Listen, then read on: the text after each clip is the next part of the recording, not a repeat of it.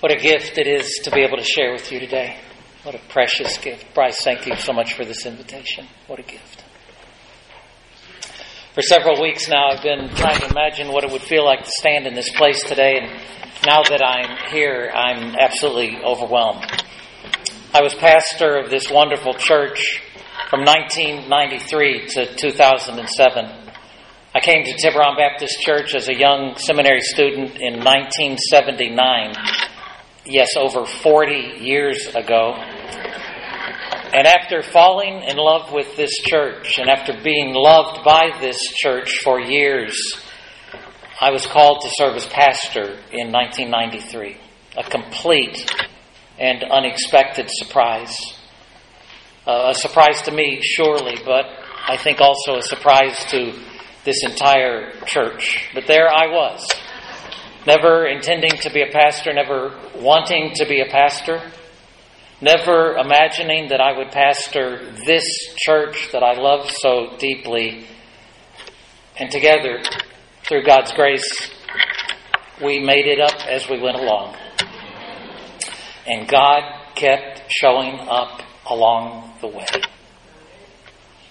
So standing here today, memories wash over me. Just around the corner, that's the place I saw Julie for the very first time in my life. A little bit later, on this very spot, I recited promises to Julie at our wedding. Right here, I knelt at my ordination, as many of you put your hands on my head and blessed me and prayed for me and told me that you believed in me. Right here, I dedicated my children to the Lord, and I promised that I would be the kind of parent that God wanted me to be. In this baptistry, I had the high privilege of baptizing my children and some of you. In this very room, over the years, we worshiped God together, and we entered into covenants, and we made music. Right here, we commissioned mission teams, and we sent people all around the world. In this room, we gathered often for weddings and gathered probably just as often for memorial services. And through all of that and through so much more, we laughed and we cried and we lived life together, and we were changed by God. The Bible often talks about holy places, holy mountains or holy cities or holy rivers, places set aside and remembered because of their connection with God. Well, for me, this is a holy place. In my life, in fact, this place is probably the most holy place. And holy places are wonderful. But holy places can also be dangerous. Dangerous because we can, unfortunately, begin to focus on the place rather than on the God who makes the place holy. Dangerous because we can enjoy the place so much that our settledness keeps us from pursuing the call of God. Dangerous because our comfort with a certain place can make it difficult for us to continue on our journey with God. In fact, when you hear my description of those long ago days, you might be wondering, well, why on earth did you leave? If this was such a holy place, why would you leave it? And that is a really, really good question. In fact, a question I often ask myself even now. On the Mount of Transfiguration, Peter finds himself in the presence of Moses and Elijah and Jesus. And if ever there was a holy place, that is it. And Peter is so taken by where he is and so captivated by who he's with that he blurts out, Lord, it's good for us to be here. Why don't we put up 3 shelters? One for you and one for Moses and one for Elijah. In other words, Jesus, why don't we just stay here? It's good here. Let's just make this permanent. Peter's suggestion is not well received. Actually, his suggestion is completely ignored. And as the story goes on in Matthew 17, we see that Jesus has another agenda in mind. Jesus isn't interested in camping out in holy places. Instead, Jesus is consumed with pursuing the call of his Father. And I don't want to overstate the case, but that is basically why we left this holy place. On the one hand, there was a push. Not a push from people, but a push from deep within our hearts. We became convinced that we had done what God had called us here to do. We sensed that new gifts would be needed to help this church embrace its next season. And though no one was actually pushing us in that direction, we came to feel that quite strongly. So one day we simply understood that it was time for us to leave. More importantly, though, our leaving was in response to a strong, clear, unavoidable sense of call. Not just a push, but a pull. A call so compelling that we could not say no. Just like Abraham and Isaiah and Jeremiah and Paul and so many others in our family of faith, we were captive to the call of God. And we knew that we wanted what God wanted, even if that would cost us a great deal. One of the most vivid and frankly most painful memories of my entire life is that morning 13 years ago.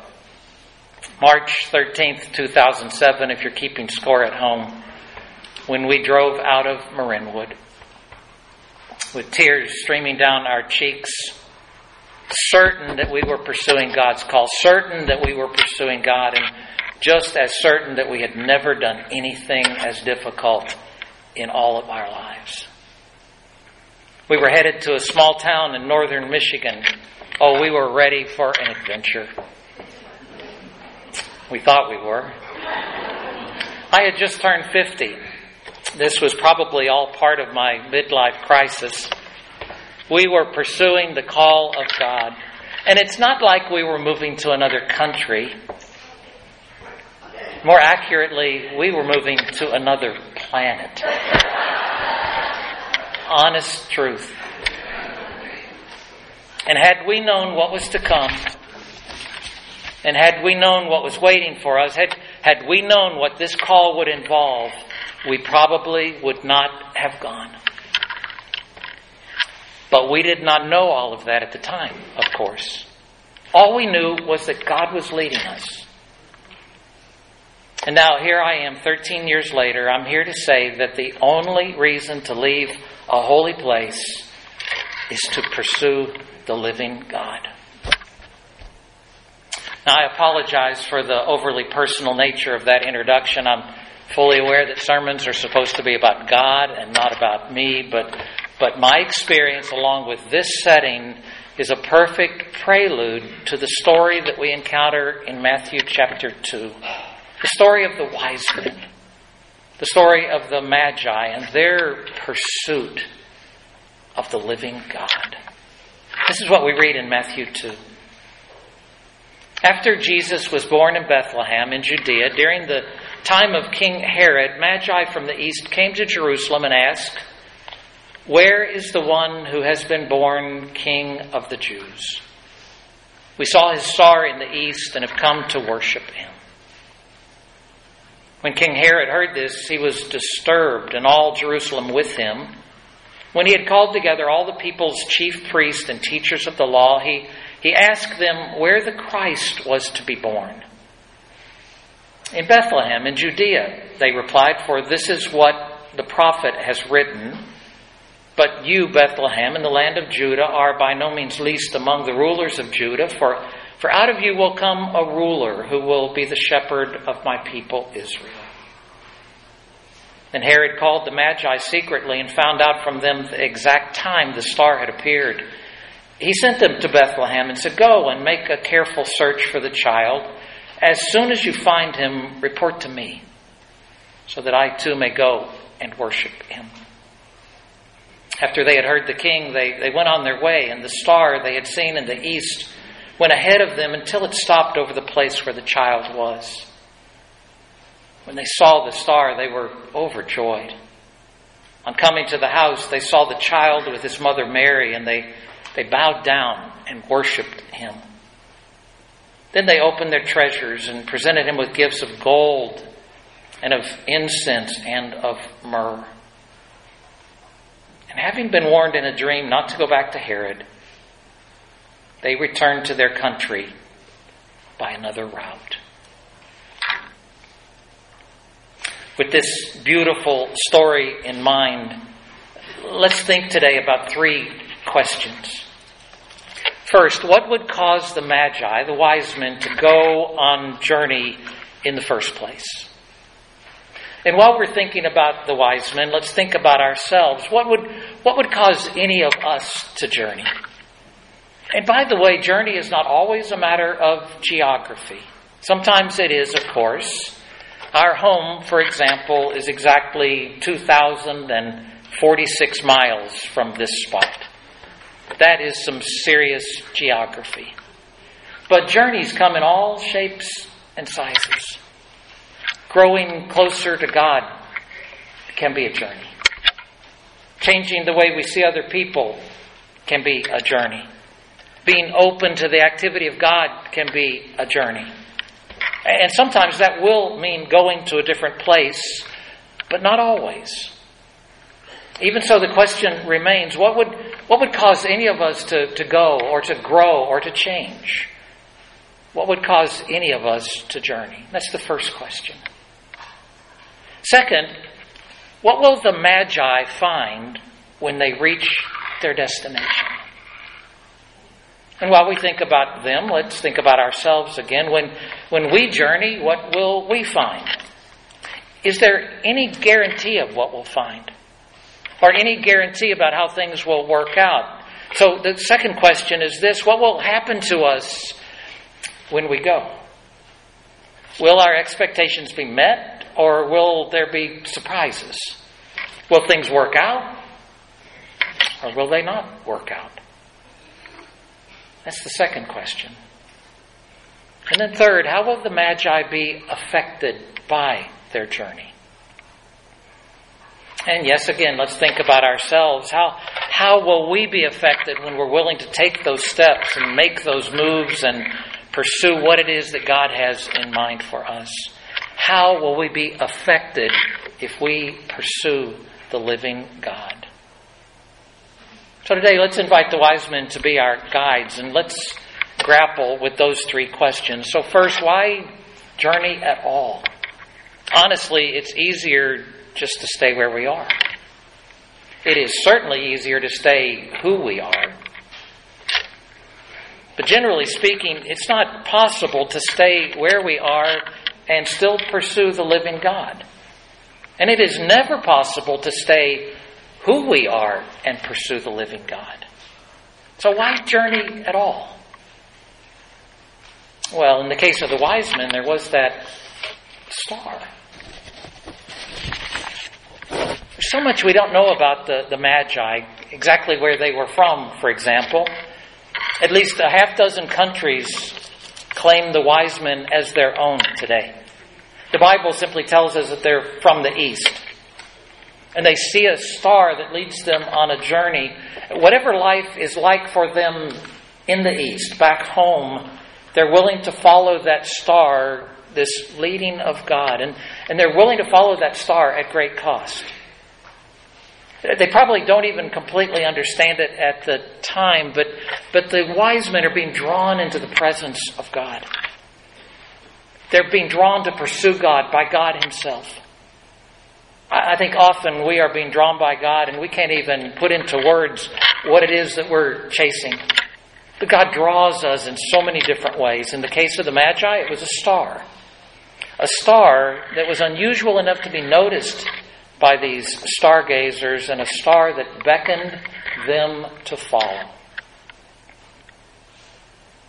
Now, there was no star that guided our family to Michigan, but the call of God was so very clear, and our sense of rightness about our move was so very compelling that we can understand why the wise men would risk so much to pursue what was for them the activity of God. God was doing something. And for some reason, He wanted the wise men to be involved. Turns out that in the wise men, God was drawing the nations to Himself. Remember, these are outsiders. And they are about to be included in the story of salvation. And though the wise men couldn't possibly understand that at the time, they became aware of that drawing. And the wise men journeyed in pursuit of the living God. And it's really that simple. The answer to our question, why journey? We journey when God makes it clear that we should. We journey when God calls. We journey when God draws. And when that happens, we cannot stay where we are and go with God at the same time. So why journey at all? Well, we journey when God makes it clear that we should. Second, what do we find when we go? Well, in the case of the wise men, there's a great surprise. A great surprise. They arrive in Jerusalem assuming that this royal city will be a fitting place for a new king to be born. Makes perfect sense after all. Jerusalem and its palaces and power and wealth and history. And the wise men are innocent enough, or perhaps naive enough, to march right into Jerusalem and to declare, "We are here. Where's the new king?" In other words, we've been drawn to journey by God Himself, and we've followed that star that He placed in the heavens. What we expect to find in this great city is the new king. We have it all worked out. We know what it looks like. This is what we expect to find. Expectations are funny. Now we know that it takes a special boldness to journey with God, but we're willing to be bold and do that sometimes because we're pretty sure about what will come next. What will come next, of course, is that our boldness will be rewarded. What will come next, of course, is that our obedience will lead to blessing. What will come next is that our expectations will be fulfilled, and if we're really fortunate, they will be exceeded. Except that isn't always what happens. The wise men do not get what they expect. See, right there, that's a perfect place for a new king, but instead they are sent on to a very small village called Bethlehem. The last place you would ever expect to find a king. And when they get there, I'm pretty sure that they're thinking, this is not what we expected. You probably know that feeling. That job that you've dreamed about, it's yours now. And it's not quite what you were expecting. Now the wedding is over, and you're really surprised to discover how difficult marriage can be. Or you finally get into your dream college, and in the middle of your first semester, you begin to wonder why this was your dream college. Or maybe you couldn't wait to retire. In fact, you were counting the days, and now you're realizing that it's not exactly what you expected. I'm pretty sure you know the feeling. Life is filled with unmet expectations. Let me tell you a little bit more about our move to Michigan. Compelled by the clear call of God, we went on journey with God, and we assumed that God would honor our faithfulness. We assumed, in fact, that God would be quite impressed with our boldness in following, and that the result of that painful move would be all kinds of success and blessing. And God has blessed us. Let me be clear about that. God has proven Himself to be faithful. But along with the wonderful blessing of God, we've also known failure and heartache and loss unlike anything we have ever known before.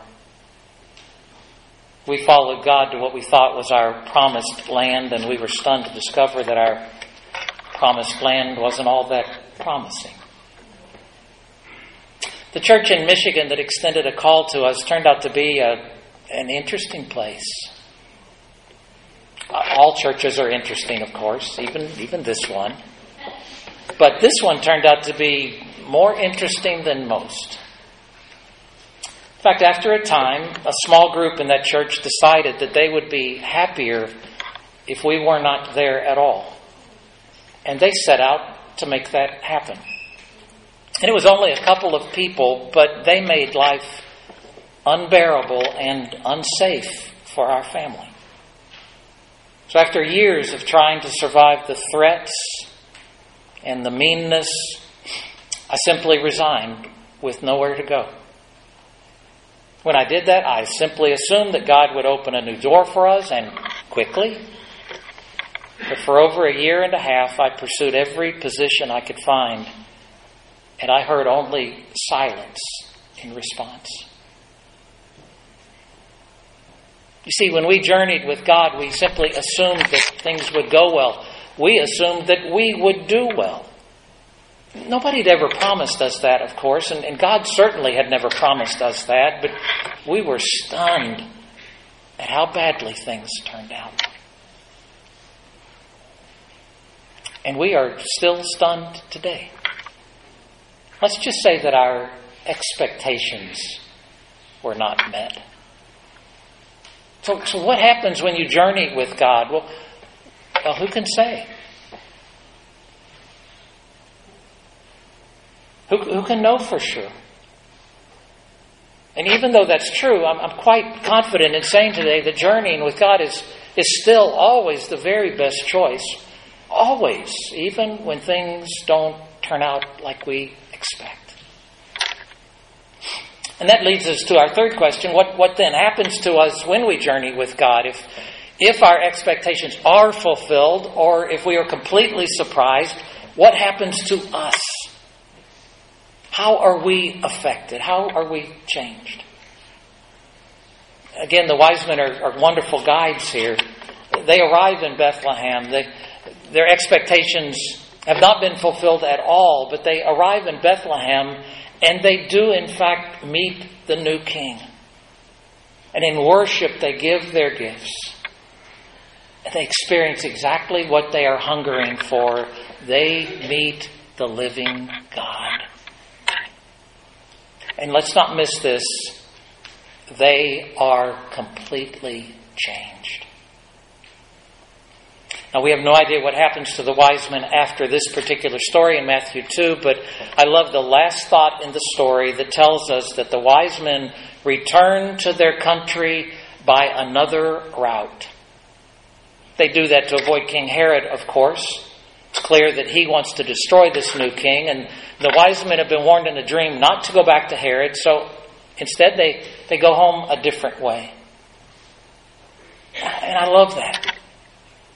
The wise men go home a different way, and I think the wise men go home different.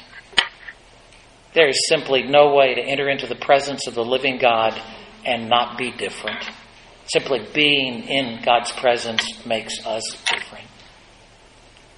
So the wise men have journeyed in response to God's call. We are invited to do the same. When we do that, we encounter often surprises. Things don't turn out like they expect. But however things do turn out, we are changed. And sometimes we are changed radically. I cannot put into words how radically I have been changed. God has humbled me. God has taught me about trust. God has revealed himself to be real. God has shown me his faithfulness. God has helped me learn about grace. God has helped me face my pride. God continues to try to teach me to stop judging. God is trying so hard to make me gentle. God over these past 13 years has changed me, and He continues to change me even today. I'm not who I need to be, of course, but I am not who I was. And that is at least part of the reason that God led us to Michigan. See, after waiting for God to do something to rescue us during that really dark time, after waiting through that year and a half of silence, we finally sensed that God wanted us to stay where we were and start a new church. The last thing in the world we wanted to do. It seemed clear by then that God wasn't going to move us to some other place, and we finally figured out that God had us exactly where He wanted us to be. So 4 years ago, we gathered a small group of people together and we started a new church. It's a church for people who know what it is to be broken. Many people in our church don't really know Jesus all that well, but they want to. We meet in a mall. Most Sundays we have about 60 people or so, and we are not polished or flashy at all. As a church, we don't have much organizational structure. Okay, we don't have any organizational structure. But we love being together, and we know that we won't make it if we don't have one another. And most Sundays, God shows up. And what's more, we are being changed. We don't always go home from worship by a different route. After all, there are only a couple of roads where we live. But we do go home different. And if you were to ask me today if these past 13 years have been worth all the change that I've experienced, I'm not sure what I would say. It has been really, really hard. But I am not the same person I was 13 years ago. And that is a good thing. It's not much fun, but it is good to be brought to our knees. It is good to allow God to teach us humility and gentleness. It is good to find out that God is faithful even when everything else falls apart. At this point, it would be really easy to look at our move to Michigan as some terrible, costly mistake, but I'm not going to do that at all. Instead, these past 13 years became for me an opportunity to meet the living God in a brand new way. These past 13 years became for me an opportunity to encounter some amazing divine surprises. And ultimately, these 13 years became for me an opportunity to be changed. And that is what a journey is for. Just like the wise men, we respond to the call of God. With or without a star, God makes it clear what He wants. And if we're wise, we'll follow that guidance. And then once we get where we're going, we generally find that it's not exactly what we expected. But even then, if we pay attention and if we're open to what God can do, we find ourselves being changed. And that, it turns out, is a good thing. It is worth pursuing the living God no matter what happens. And no matter how things turn out. Because when we pursue the living God, He shows up in remarkable ways.